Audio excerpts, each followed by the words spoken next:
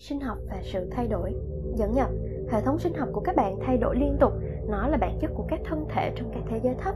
Khoảng mỗi chu kỳ 7 năm, tất cả các tế bào trong dạng vật lý của các bạn trải qua cái chết và sự tái sinh, mặc dầu khuôn mẫu DNA giữ tương đối không đổi. Trong sự chuyển đổi thiên hà, khuôn mẫu DNA sẽ bị biến đổi bởi các nhiễu loạn điện từ trường. Điều này gây cho thân thể của các bạn trải qua các triệu chứng của sự thăng lên nào đó, theo như cách mà các bạn gọi chúng. Một số các bạn sẽ trải nghiệm những nhiễu loạn cực độ trong năng lượng, thay đổi từ vui buồn thất thường cho đến trầm cảm. Thậm chí nếu các bạn không có những vấn đề tâm lý gây ra các cảm xúc này. Những người khác sẽ trải nghiệm các triệu chứng giống như cảm cúm và không có bằng chứng hiện diện của bất kỳ một sự xâm nhập của tổ chức sống, vi khuẩn hay virus nào. Phần lớn các bạn sẽ thỉnh thoảng trải nghiệm sự ngứa râm ran và sự dồn lên đột ngột của năng lượng. Cái điều mà các bạn đang cảm nhận không phải là sự tăng lên thực sự của năng lượng hay tần số, mà đúng hơn là phản ứng của cơ thể đối với sự tăng lên của năng lượng hay tần số. Các rung động tần số cao hơn không được cảm thấy trong cảm giác truyền thống của cơ thể. Tầm mức cao nhất của năng lượng là rất tinh khiết, trong trẻo và sạch sẽ. Các bạn sẽ cảm nhận một cảm giác của sự mở rộng và sáng sủa, cùng với các tầm mức bao la của tình yêu và tình thương. Dạng vật lý của các bạn cuối cùng sẽ cảm thấy nhiều năng lượng hơn theo thời gian. Cơ thể sẽ đòi hỏi ngủ ít hơn.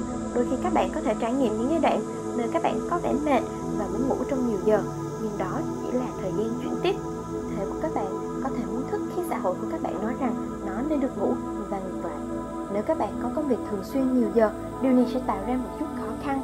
Một cách lý tưởng, cuộc sống của các bạn cần được xây dựng theo một cách như thế đó, để cho phép thân thể của các bạn trải qua các kiểu ngủ thất thường khi nó thay đổi sang các tần số mới của sự chuyển đổi thiên hà. Di truyền học. Một khía cạnh của sinh học con người ở trước mắt các nhà nghiên cứu của các bạn là lĩnh vực di truyền học. Các nhà khoa học của các bạn tự hào về bản thân họ trong việc đã luận ra nhiều ma trận gen. Tuy nhiên, họ thực sự chỉ vừa mới chạm đến bề mặt của kết cấu DNA. Phần lớn họ không xét đến trên một nửa của những hình thể là DNA thừa. Có nghĩa là họ nghĩ nó không có tác dụng hay không có giá trị. Cái họ cần thừa nhận với chính mình là họ đơn giản không hiểu được phần lớn các phần của DNA dùng cho cái gì. Họ không hiểu được chức năng của chúng. Nếu các sinh mệnh con người đã quan sát cẩn thận thế giới tự nhiên làm việc như thế nào, họ sẽ sớm khám phá ra là trong tự nhiên không có cái gì được tạo ra là đồ thừa cả. Tất cả mọi thứ trong thế giới tự nhiên đều có một mục tiêu. Nó có thể là một mục tiêu cơ bản hay rất đơn giản, nhưng dù sao, đó cũng là một mục tiêu. Chúng tôi, những vị thầy của các bạn, đã thiết kế DNA của các bạn trên 100 triệu năm trước, sẽ trợ giúp để soi sáng cho các bạn về mục tiêu của DNA thừa. Các bạn có xấp xỉ 10 mũ 108 cấu hình có thể có khả năng của DNA của bạn. Số lượng này hàng nghìn tỷ lần lớn hơn số lượng của các nguyên tử trong vũ trụ mà các bạn đã biết. Số lượng này bao gồm DNA trong một sinh mệnh con người và thậm chí là cả trong một loài động vật hay thực vật. Tại sao Thượng Đế làm cái gì đó với một tiềm năng lớn như vậy nếu nó không có tác dụng gì? Các mã khóa và khóa DNA. Khi Thượng Đế giao nhiệm vụ cho chúng tôi thiết kế hình dạng con người, chúng tôi không tạo ra sự phức tạp và số lượng khổng lồ của các hình thể. Chúng tôi chỉ học làm sao để khai thác cái mà Thượng Đế đã làm và đã bắt đầu để xuất phát quá trình sáng tạo bên trong các chuỗi DNA bằng việc làm nổ các mã và các khóa mà tạo ra các chuỗi.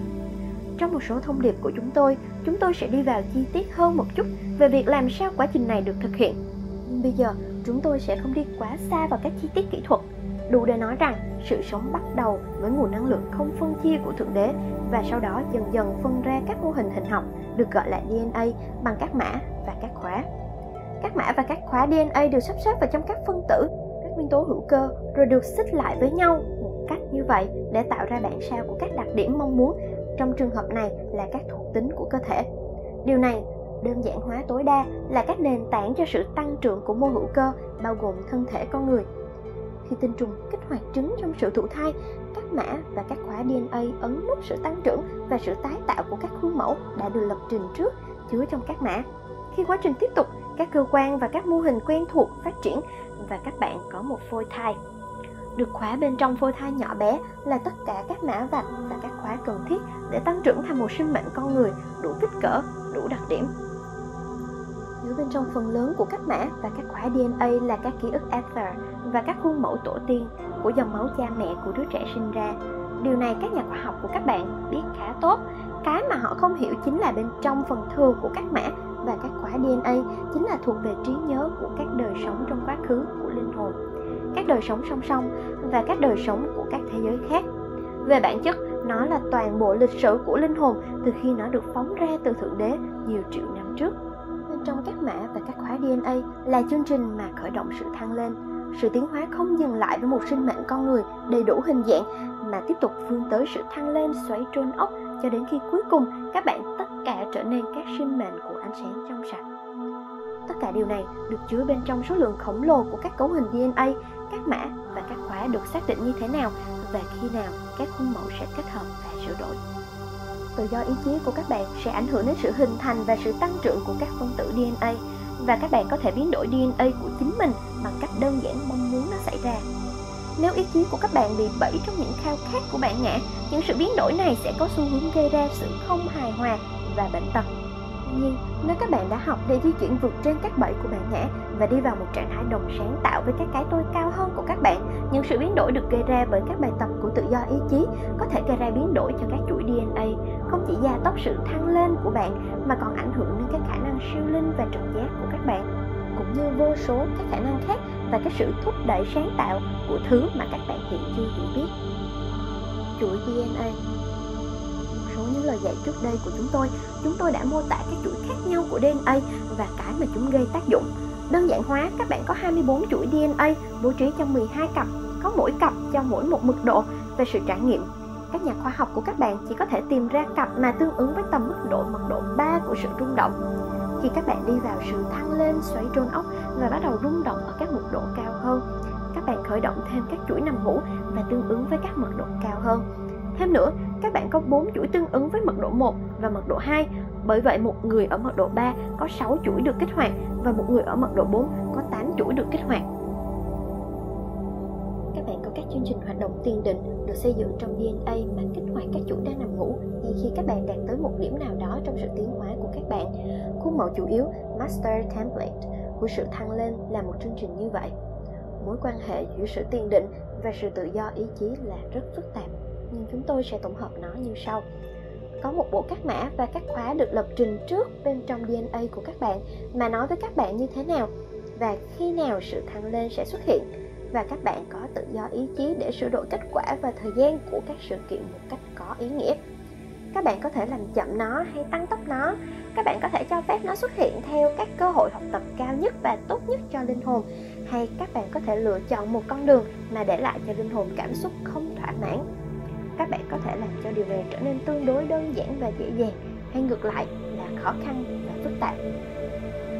Linh hồn của các bạn về bản chất có sức chịu đựng vô hạn và sẽ chờ đợi trong khi các bạn thử nghiệm với các viễn cảnh khác nhau. Có một giới hạn là các bạn chỉ có thể làm chậm bao lâu trong đó, tiến trình không thể tránh được của sự tiến hóa. Bên trong sự an bài thần thánh hiện tại, những giới hạn này đã được đánh giá lại. Bản thân trái đất đang trải qua một sự chuyển đổi trong DNA của hành tinh và đã làm sự lựa chọn thăng lên vào một thế giới mức độ 4. Điều này có nghĩa là những loại khoáng chất, những loài thực vật và những loài động vật hiện đang sống trên bề mặt của cô ấy cũng sẽ trải qua một sự chuyển đổi cơ bản, cũng sẽ như những người lựa chọn ở lại với cô ấy. Trái ngược với các niềm tin của một số các bạn, một thế giới mật độ 4 không vắng bóng sự sống ở mật độ 1, mật độ 2 và mật độ 3. Điều này chỉ đơn giản như là dạng sống trội của nó, những sự biểu lộ của mật độ 4 của bản thân, những tổ chức sống của những dạng sống mà không phù hợp với các tần số cao hơn của mật độ 4, dù chúng là những loại khoáng vật, thực vật, động vật hay cả con người sẽ rời khỏi hành tinh trái đất. Thực tế, phần lớn những loại khoáng vật và một số loại thực vật sẽ ở lại, nhưng cấu trúc gen của chúng sẽ thay đổi. Một phần nhỏ hơn của những loài động vật sẽ ở lại, có vẻ như là khoảng 1/4 của những loài động vật đầu tiên được bố trí trong một trái đất mật độ 3. Cùng với nhiều người 3D, những động vật này mà không thể giữ sự rung động của trái đất mật độ 4 sẽ di chuyển vào dạng tinh thần của họ và tái sinh trên một hành tinh thích hợp hơn với tầm mức rung động của họ. Không phải tất cả những hành tinh nhận được những người 3D cũng sẽ nhận được những dạng động vật. Một số hành tinh 3D chậm tiến sẽ có một lượng rất lớn các động vật, trong khi những hành tinh khác sẽ vắng bóng phần lớn các động vật. Những động vật có thể là những vị thầy lớn của tình yêu và tình thương và có thể tình nguyện làm sự phục vụ cho những người cần thu được những đức tính này trên các hành tinh 3D khác. Các bạn có thể đã nhìn thấy bằng chứng sự ra đi của nhiều loài động vật trên trái đất khi các bạn nhìn vào sự giảm xuống nhanh chóng về số lượng của các chủng loài trên thế giới của các bạn. Một số chết do sự ô nhiễm hay do sự gia tăng dân số quá mức của loài người, trong khi những loài khác có vẻ đang biến mất do sự thay đổi khí hậu. Tuy nhiên, đại đa số các chủng loài đang biến mất là những loài vật không thể hay sẽ không thể điều chỉnh được với sự thay đổi với các tần số, và vì vậy chúng sẽ cư trú trên một hành tinh mật độ 3 khác, hay bị tái nhập trở lại vào Thượng Đế và phóng ra trong một dạng mới. Sự tiến hóa của các loài thực vật và động vật không được khám phá chi tiết vào thời điểm này. Thay vào đó, chúng tôi sẽ nói một vài lời về việc khởi động khuôn mẫu sự thăng lên của các bạn. Một lần nữa, một số thông tin này đã được đưa ra trước đây, nhưng chúng tôi cảm thấy một sự cần thiết phải nhắc lại để phục hồi lại trí nhớ của các bạn. Khởi động khuôn mẫu thăng lên của các bạn. Thời gian thực sự hoạt hóa khuôn mẫu chủ yếu đã được đặt ban đầu bởi linh hồn của các bạn, và trong nhiều trường hợp, sự kiện tiền định này đã được sắp đặt trước khi các bạn đi vào thân thể. Tuy nhiên, do sự tác động lẫn nhau đầy phức tạp của tự do ý chí và sự tiền định, thời gian có thể được sửa đổi đôi chút. Nếu sau khi đầu thai trên trái đất, các bạn khám phá ra là các bài học và các trải nghiệm của linh hồn là khó khăn hơn nhiều so với dự tính, hay yêu cầu nhiều thời gian hơn dự định ban đầu, thời gian của sự hoạt hóa có thể được trì hoãn. Khác nếu quá trình của các bạn như một linh hồn đang trải qua êm ả hơn nhiều so với dự tính, một sự hiếm hoi trong thế giới hỗn độn này, thời gian có thể được nâng lên. Có một số lượng các phương pháp mà có thể tăng tốc quá trình thăng lên, bao gồm các hoạt động thiền định thăng lên của con người nhận thông điệp này. Nếu các bạn tham gia vào một quá trình kích hoạt như thiền định, chúng tôi nhấn mạnh là các bạn nên cẩn thận và lắng nghe kỹ càng lời hướng dẫn bên trong của mình. Khi phần lớn các kỹ thuật của các bộ phận an toàn gắn vào khi thực hành, song nó cũng có khả năng di chuyển quá nhanh và khởi động khuôn mẫu thăng lên của các bạn trước khi các bạn sẵn sàng. Không may là đã và đang có một số kỹ thuật được dạy trên khắp thế giới mà di chuyển các linh hồn quá nhanh vào sự thăng lên. Nói chung, điều xảy ra khi một linh hồn di chuyển quá nhanh là các phần chậm hơn của cái tôi chống đối lại và tạo sự bệnh tật trong cơ thể hoặc là sự tan vỡ tình cảm. Trong một số trường hợp, linh hồn có thể kết thúc bằng việc rời bỏ thân thể và làm chậm nghiêm trọng quá trình thăng lên về mặt vật lý, ít nhất là một đời. Tất cả mọi thứ xảy ra trong sự tính toán thời gian thần thánh hoàn hảo. Nếu các bạn hiểu sự thật này và đồng nhất các khía cạnh khác nhau của các bạn với nó, thì các bạn sẽ ổn. Những người mà cố gắng và dồn ép quá trình thăng lên thường là những người có một nỗi sợ nằm bên dưới rằng họ không đủ tốt hay không đồng ý với cái mà họ thực sự là. Khuôn mẫu chủ yếu hoạt động hiệu quả nhất khi các bạn chấp nhận hoàn toàn bản thân mình như cái các bạn là. Nếu động lực của các bạn để thăng lên là để ra khỏi hành tinh bẩn thỉu không tốt này, thì các bạn có khả năng trải nghiệm rất nhiều khó khăn khi các bạn cố gắng tiến về phía trước. Nếu các bạn né tránh hay chạy trốn nhân tính của mình và nghĩ rằng sự thăng lên là tấm vé lên thiên đàng, thì có lẽ các bạn đang có một nhận thức đầy sai trái. Con sâu không thể ghét bản thân nó trước khi xe một cái kén và trở thành một con bướm. Con sâu không thể uống thuốc được thiết kế để gia tốc quá trình tiến hóa. Mặt khác, nó không ngồi đó thất vọng khi ngắm nhìn sự mất đi hình dạng con sâu của mình. Ràng buộc quá mức vào dạng vật lý của cái tôi 3D có thể là một rào cản, cũng giống như sự nóng vội quá mức. Một trong những điểm then chốt đối với sự tăng trưởng linh hồn của các bạn là ghi nhận sự khác nhau giữa sự phản kháng của bản ngã đối với sự không phù hợp của một phương pháp hay một quá trình thăng lên cụ thể. Ví dụ, nếu các bạn tham dự một chương trình có sức mạnh cao được thiết kế để khởi động khuôn mẫu thăng lên của các bạn và các bạn cảm thấy mệt mỏi, khó chịu hay băn khoăn, thì nó có thể là sự phản kháng của bản ngã của các bạn đối với sự di chuyển vào sự thăng lên, hay có thể là kỹ thuật đó không phù hợp với sự rung động của linh hồn của các bạn. Có một số cách giải quyết với tình trạng này nếu các bạn không thể ghi nhận được sự khác nhau giữa sự phản kháng của bản ngã và sự không thích hợp. Cách tiếp cận đơn giản nhất là yêu cầu Chúa hiện diện của bạn, cái tôi mật độ 12 của bạn, cho bạn lời khuyên như thế nào và khi nào để tham dự một quá trình khởi động sự thăng lên. Các bạn có thể nghĩ ra một dấu hiệu mà Chúa hiện diện của các bạn sẽ trao đổi cho bạn để báo động cho bạn sự thích hợp của một phương pháp cụ thể. Một số người sử dụng phép thử cơ bắp, các con lắc hay các thanh giò nước. Những người khác nhận được một số khả năng nghe phi thường hay cảm giác phi thường. Người nhận thông điệp này yêu cầu Chúa hiện diện của anh ấy, đặt anh ấy vào con đường tối ưu cho sự tăng trưởng linh hồn nhiều năm trước. Anh ấy tiếp tục yêu cầu và tất cả mọi thứ anh ấy được hướng dẫn để tham dự vào là để cho sự tăng trưởng cao nhất và tốt nhất của linh hồn. Các bạn có thể yêu cầu Chúa hiện diện của các bạn hướng dẫn các bạn đến những vị thầy và những lời dạy đặc biệt mà cho phép niềm vui lớn nhất và kinh nghiệm hiệu quả nhất của sự thăng lên. Nếu các bạn làm yêu cầu này hàng ngày trong lúc thiền định, các bạn sẽ tìm thấy điều đó hầu như luôn luôn. Mọi tiêu cực mà các bạn trải nghiệm xung quanh một phương pháp hay một quá trình cụ thể của sự hoạt hóa thăng lên sẽ là do sự phản kháng của bản ngã và không phải sự không thích hợp. Khi các bạn vượt qua sự phản kháng của bản ngã, như đã thảo luận trong phần tâm lý học, các bạn sẽ nghe thấy nhiều và nhiều hơn tiếng nói thực sự của linh hồn bạn, và nó sẽ trở nên ngày càng dễ dàng để biết cái gì là thích hợp và cái gì là không. Các sự kiện đang xảy ra trên hành tinh của các bạn sẽ có tác dụng gia tốc sự hoạt hóa của khuôn mẫu thăng lên của các bạn. Khi sự tiếng động thẳng hàng đi vào vị trí, những sự biến đổi gây ra bởi các sự bùng nổ điện từ sẽ được đồng nhất vào DNA của các bạn và sẽ kích hoạt nhiều mã và nhiều khóa, bao gồm khuôn mẫu chủ yếu, phần chính của các bạn đang đọc. Cuốn sách này đã kích hoạt khuôn mẫu cơ sở. Những sự hoạt hóa thêm nữa sẽ sắp tới.